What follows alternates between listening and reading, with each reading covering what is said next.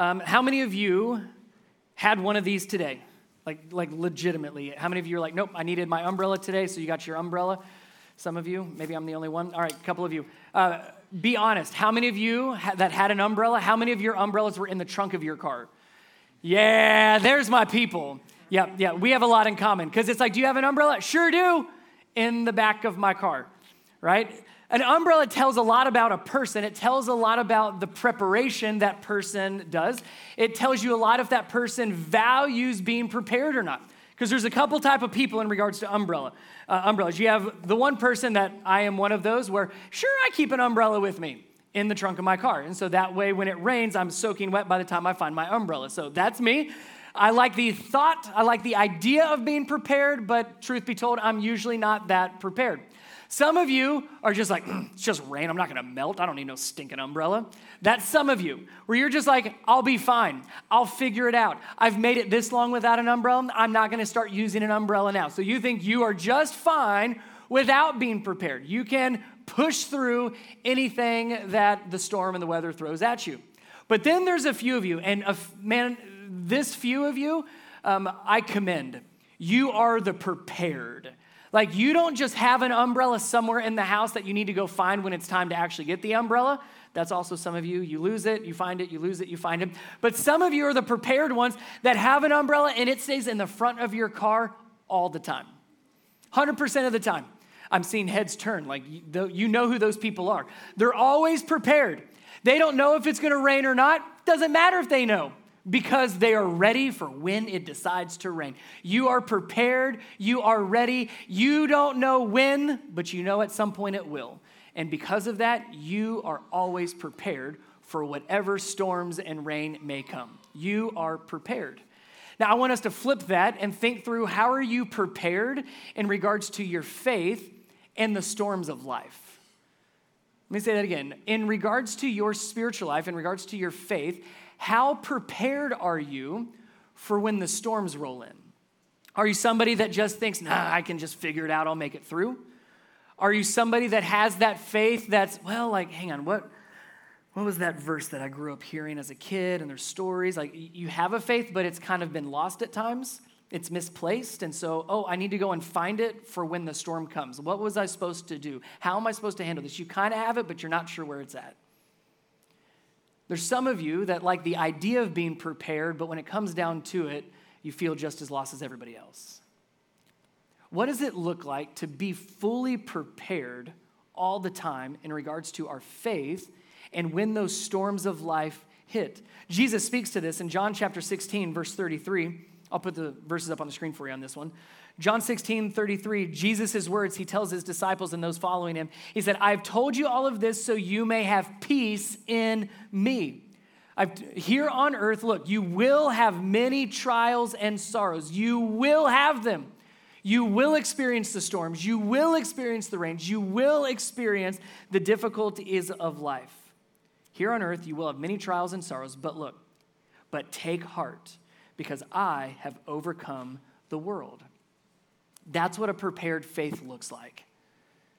That's what it looks like to say, no matter the rain, no matter the storms, no matter the difficulties, no matter the trials, no matter the sorrows, I'm prepared because of my faith in Jesus. And the faith that I have in Jesus is full confidence. Because the things that overwhelm me, the things that overwhelm you, Jesus says here, I've already overcome it all. That's why we can have confidence in Jesus in the midst of the difficulties. That's why we can put our faith in him even in the midst of the storms. So that's the answer. So if you need to tune out, that's as good as it's going to get for the rest of our time together. There's your answer. But the disciples, the story we're going to look at today, the disciples, we see a great example of what it looks like to not be prepared. They were not prepared for the storms that were going to be thrown at them. And we see Jesus in such grace and such compassion and such love lead them to a place where I think not just for the disciples, but you and I can learn, here's what it looks like to have a faith like this, where we take heart no matter what, because we recognize that our faith is in Jesus and we have confidence that he has, as he said, he's overcome the world. So the story we're looking at is going to be in Mark chapter 4. If you have your Bibles, be there. I'd love for you to see it. In writing here, you get to see a little bit more of the context and where we're going. But in Mark chapter 4, we see Jesus and the disciples, and you're going to see the disciples not prepared physically, but also in regards to their faith for what was going to come their way. So here's how the story begins. Just know the context prior to this moment. The disciples have been following Jesus around. He's been doing miracles. He's been doing healings. He's been teaching with power and authority. So the disciples have seen Jesus do a lot of different things that are truly miraculous and supernatural. And here's where we pick it up. Mark chapter 4, verse 35. As evening came, Jesus said to his disciples, let's cross to the other side of the lake. The reason being, they were exhausted. Again, there's a huge crowd that keeps following Jesus around, and they just need to get away. They need a little bit of a break. They need to find some rest just for a little bit. So they took Jesus in the boat and started out, leaving the crowds behind. But look, although other boats followed, it's still hard to leave the crowds. Verse 37, but soon a fierce storm came up. High waves were breaking into the boat, and it began to fill with water. Now, just in this first part, you might look at that part of the story and say, the main problem is the storm.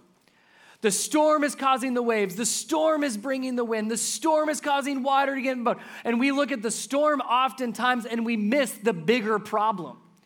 So often our eyes get so fixated on the storm, the difficulties that we face, and we miss the most urgent and pressing matter. The biggest problem the disciples were facing here is not the storm. It's the fact that their boat is being filled up with water. Now, yes, the storm caused that, but it's not the storm that's the real issue. The issue is their boat is going to sink. There's a word that describes what the disciples are feeling in this moment.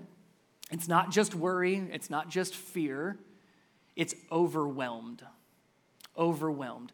Overwhelmed definition would be anything you cannot handle on your own. I am overwhelmed. We could say the boat literally was overwhelmed by the waves. The waves were too much for the boat to handle. The water was pouring in over the boat, so the boat was beginning to sink because it was overwhelmed. And the same could be said about the disciples. They were overwhelmed. Many of these disciples, if you pay attention to who Jesus called, many of them were fishermen. So they were not scared of storms, so to speak. They had seen their fair share of storms and bad weather. But being the best fishermen in the world that knew all things about boats and all things about sailing would not do any good when the boat begins to sink. All their wisdom, all their knowledge, all their expertise really means nothing in the midst of being overwhelmed. It was beyond what they could handle. That's the real problem. I think that's the bigger problem what we face. We go through difficulties. We go through storms of life. We go through seasons of up and down. But when we are overwhelmed and it feels like we're about to drown and we feel like we're about to sink, we feel helpless. And if we're not careful, that will lead to feelings of being hopeless, where there's nothing else I can do. There's no way out of this. The feeling of helplessness, hopelessness, and being overwhelmed. Quick side note here. I don't want us to miss this. Did you notice who led them into the storm? Whose idea was it to get in the boat and cross the lake? Do you remember? Whose was it? Jesus' idea. Can we agree that Jesus is fully God and fully man? Can we agree on that? Yes, 100% both. From that statement, can we agree that Jesus would have known what was about to take place? Was he aware the storm would come? I would say yes. If you're fully God, you know things that only God knows. So that leaves us with an interesting question. Why did Jesus allow his disciples and himself to get into a boat and sail right into a terrible storm that threatened their lives? It's a hard one, isn't it? I don't have a great answer for you. I'm just posing the question. And so often we get stuck with that question. Well, Jesus, why would you allow this to happen? And why would you leave this here? And why, in my opinion, in my personal life, and if I've had the privilege of walking alongside other people that have gone through horrible things in their life, asking the question why doesn't really help, because it never gives us an answer that satisfies. So could I suggest asking two different questions? what questions and how questions. Instead of, God, why are you allowing this to happen? Could we ask God, what are you trying to teach me? That's helpful. Instead of, God, why aren't you intervening the way that I want you to intervene? God, how are you going to use this situation to deepen and strengthen my faith? God, how do you want to use me to help other people that are going through this? God, what are you trying to show me? God, what do you want to change in me? All of a sudden, the what and the how questions begin to change our focus very differently than how the why questions do. Now, let me say this. Not every storm that you sail through in life is because Jesus led you there. Not the case at all. Sometimes it's just our bad decisions, and there are consequences to our decisions. Sometimes it's the sin and the consequence of other people that now are affecting us. Other people's sin has a drastic impact on the people around us. We live in a broken, sinful, fallen world. So yes, life is going to happen, which means sin is real and is devastating. But yes, sometimes Jesus says, I'm going to lead you into a storm. And I'm going to lead you into the sense of being overwhelmed. Have you ever heard the phrase that God won't give you more than you can handle? Have you heard that? Complete garbage. That's not true at all. Please don't believe that. Because if that's true, then this wouldn't have happened. We do get overwhelmed. But God won't give you more than He can handle. Let's be honest for a second. If God didn't give you more than you could handle, why would you need God? It's the moment you're overwhelmed that you say, I can't do this, God, I do need you, then He's right there to help you. So, yes, we're sometimes overwhelmed, and yes, sometimes He leads us there. But as we're going to see, Jesus is right there. Verse 38, here's the scene as it unfolds. Verse 38, Jesus was sleeping at the back of the boat with his head on a cushion. What a great picture. Wind, waves, sinking boat, Jesus asleep. The disciples woke him up shouting, as any of us would. They woke up shouting, Teacher, don't you care that we're going to drown? Man, we got to talk about this question because we ask this in our own way all the time. First thing to note, what did they call Jesus when they woke him up shouting? They called him Teacher. Pay attention to that. We're going to come back to it and talk about at the very end. It's super important. They call him Teacher, and then they ask the age-old question, don't you even care? Don't you see what I'm going through? Don't you see that I'm about to sink? Don't you see that my life is in jeopardy? And why aren't you doing anything? The disciples could have asked this question in two ways. They could have asked it in the way of, Jesus, why aren't you awake? How could you possibly sleep through this? We're freaking out. Why aren't you freaking out? The other way they could have asked this question is, Jesus, you're not helping. We're trying to save ourselves. It's not looking very good. So why aren't you doing something? Either way, however they ask the question, it comes down to what we ask him often. Don't you even care? Don't you see what I'm going through? Don't you see where you've led us? Don't you even care? Why don't you do something? Because it doesn't seem like you care at all. Let me give you 3 truths just based on what we've read so far. Let me walk you through them real quick. First one is that Jesus doesn't react to fear and worry like we do. Like we do, just like the disciples, we would be freaking out, we would be worried, we would be full of fear, we would be shouting at everybody on that boat trying to save ourselves, and Jesus is asleep with his head on a cushion in the back of the boat.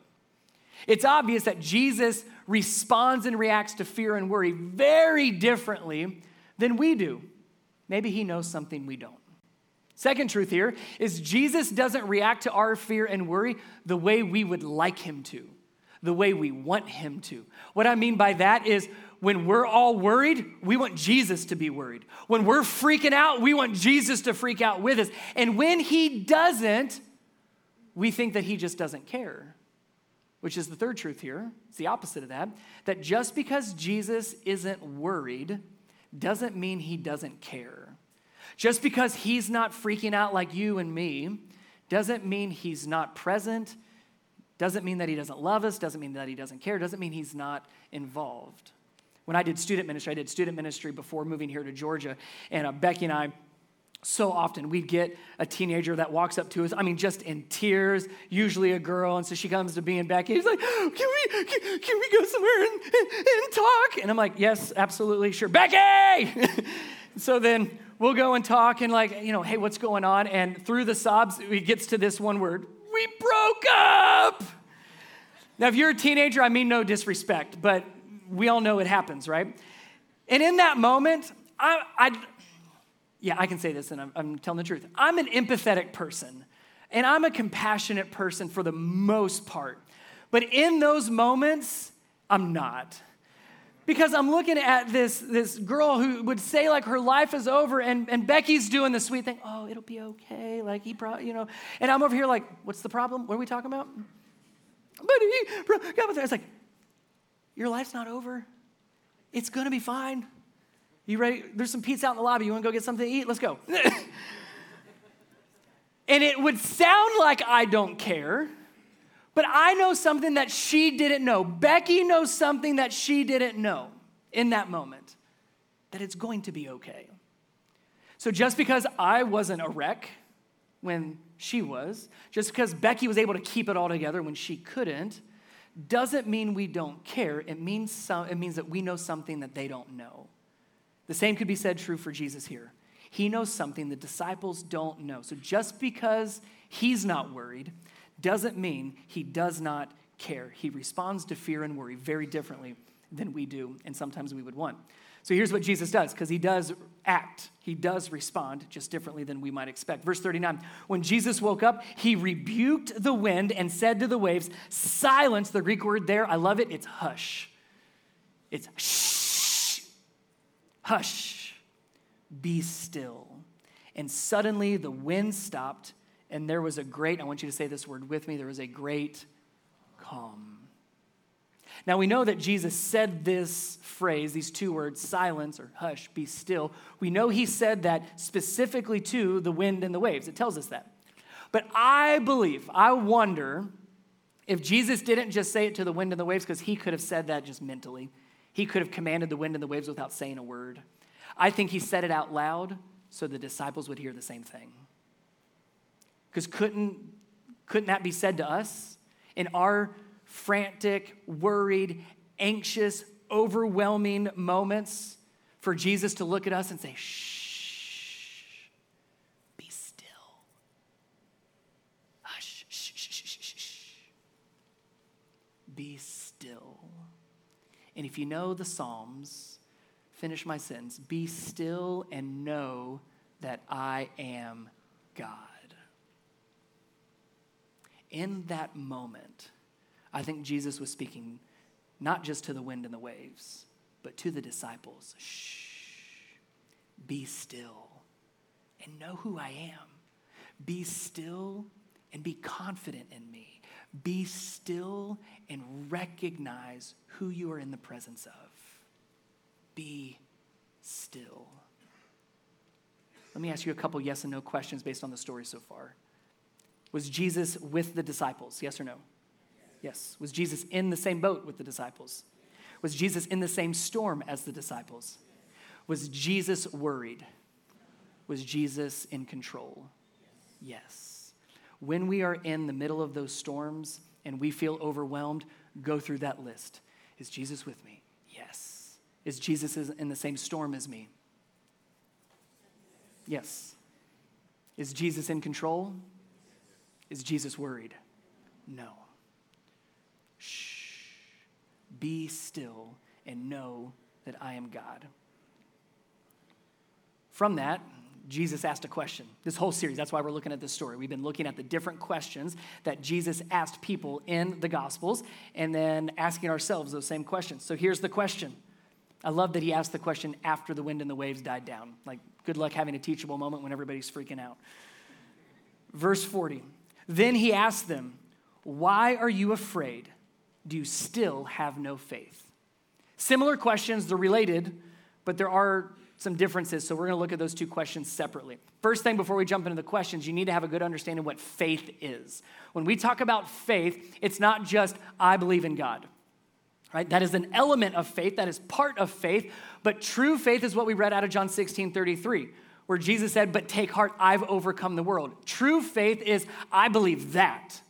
I believe that Jesus has overcome the world. I believe he's King of kings and Lord of lords. I believe he is ruler over all things. I believe he is sovereign. I believe he is in control. So that faith has full confidence.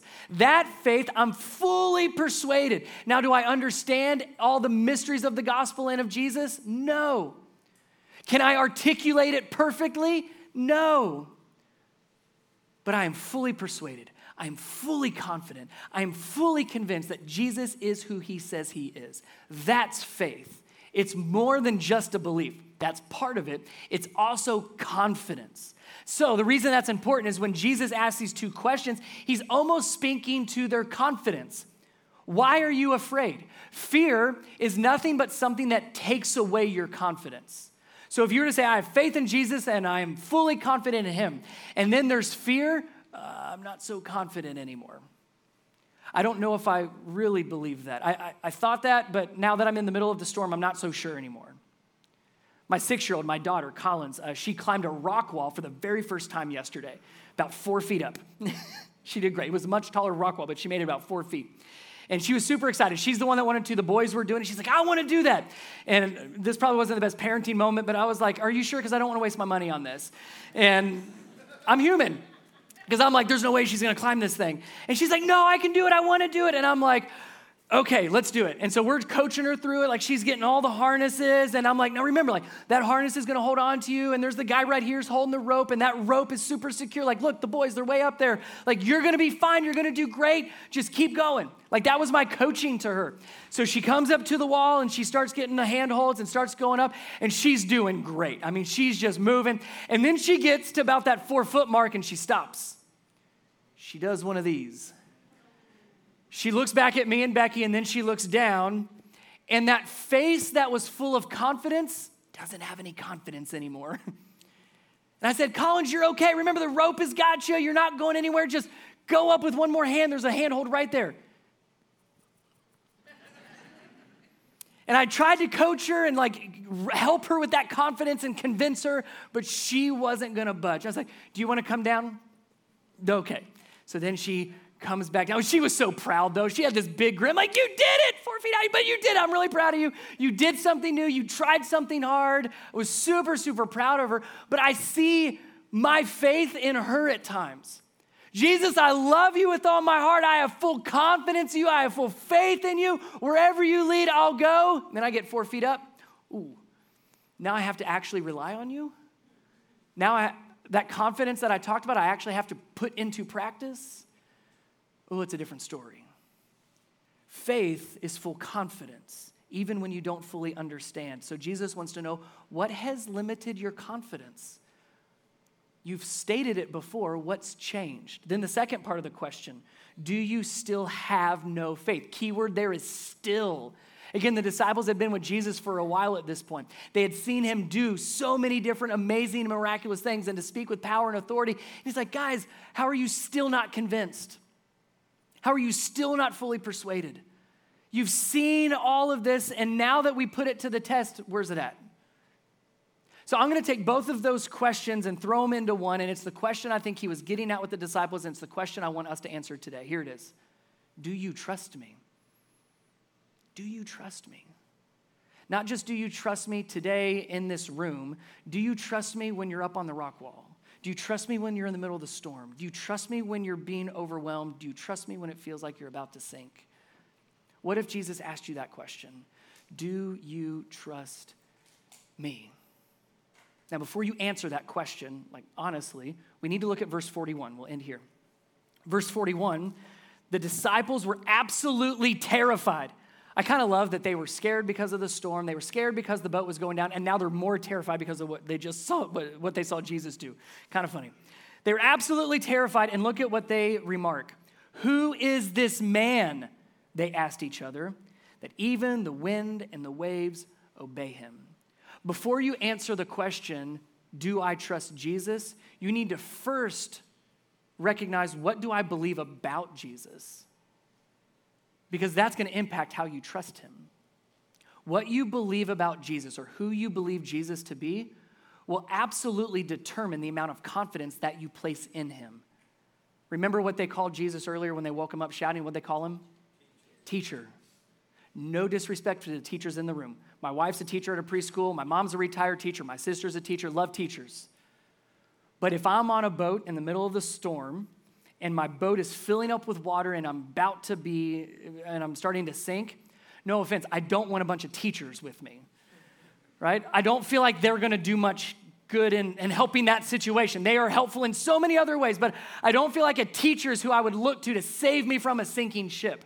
So no wonder the disciples were still scared in the middle of the storm. They only knew Jesus as teacher. Teacher, you teach us great things, but there's no way you can save us from this storm. Teacher, you teach us great, amazing new things, but there's no way you can save us from drowning. To the point of them asking themselves, who is this man? Who you believe Jesus to be will determine the confidence you have in him. And if he's just teacher, you're not going to place full confidence in him. If he's just a good man that did good things, you're not going to place your full confidence in him. If he's just a good religious idea, you're not going to put your full confidence in him. To the wind and the waves, Jesus was Lord, and they obeyed. To the disciples, he was teacher, and they were afraid. So to you and to me, who do you believe Jesus to be? And do you trust him?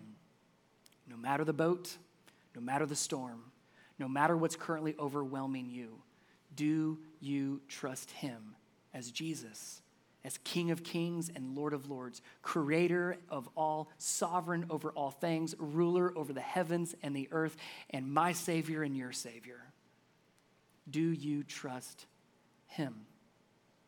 We're going to do something a little bit different in how we're going to end today. So I need you to get comfortable. Move around if you need to.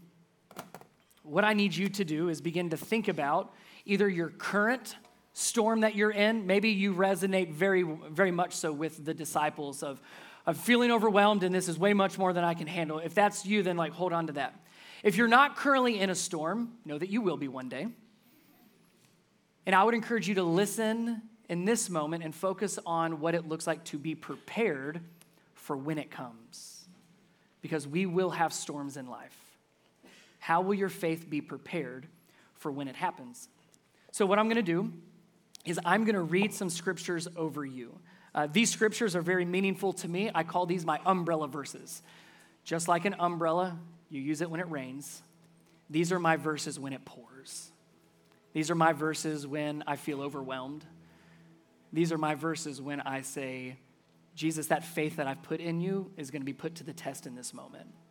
So listen to these. Let them wash over you. Let them go to the depths of your soul. Maybe in the situation you're in today, or let them prepare you for the storm that might be brewing.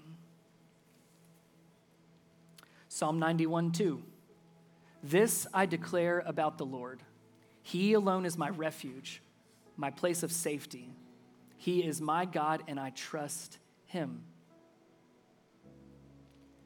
Psalm 144, the first part of verse 2. He is my loving ally and my fortress, my tower of safety, my rescuer. He is my shield, and I take refuge in him. Psalm 62, 5 and 6. Let all that I am wait quietly before God, for my hope is in him. He alone is my rock and my salvation, my fortress where I will not be shaken. Psalm 62, verse 8. O my people, trust in him at all times. Pour out your heart to him, for our God is our refuge. Psalm 27, verse 1. The Lord is my light and my salvation, so why should I be afraid? The Lord is my fortress, protecting me from danger, so why should I tremble? 1 John chapter 5, verses 4 and 5. For every child of God defeats this evil world, and we will achieve this victory through our faith. And who can win this battle against the world? Only those who believe that Jesus is the Son of God. Shh. Be still and know who he is. And then there was a great calm. In our lives, that doesn't mean the storm goes away. It means we make it through it. Prepare your heart prepare your faith for the storms of this life that Jesus might actually be the one leading you into, to strengthen and deepen and storm-proof your faith. But first, be still. Know who he is and put your trust in him. As we sing this last song, I'd encourage you to just sit for a minute. Be still for a moment. And just because he's not worried doesn't mean he doesn't care.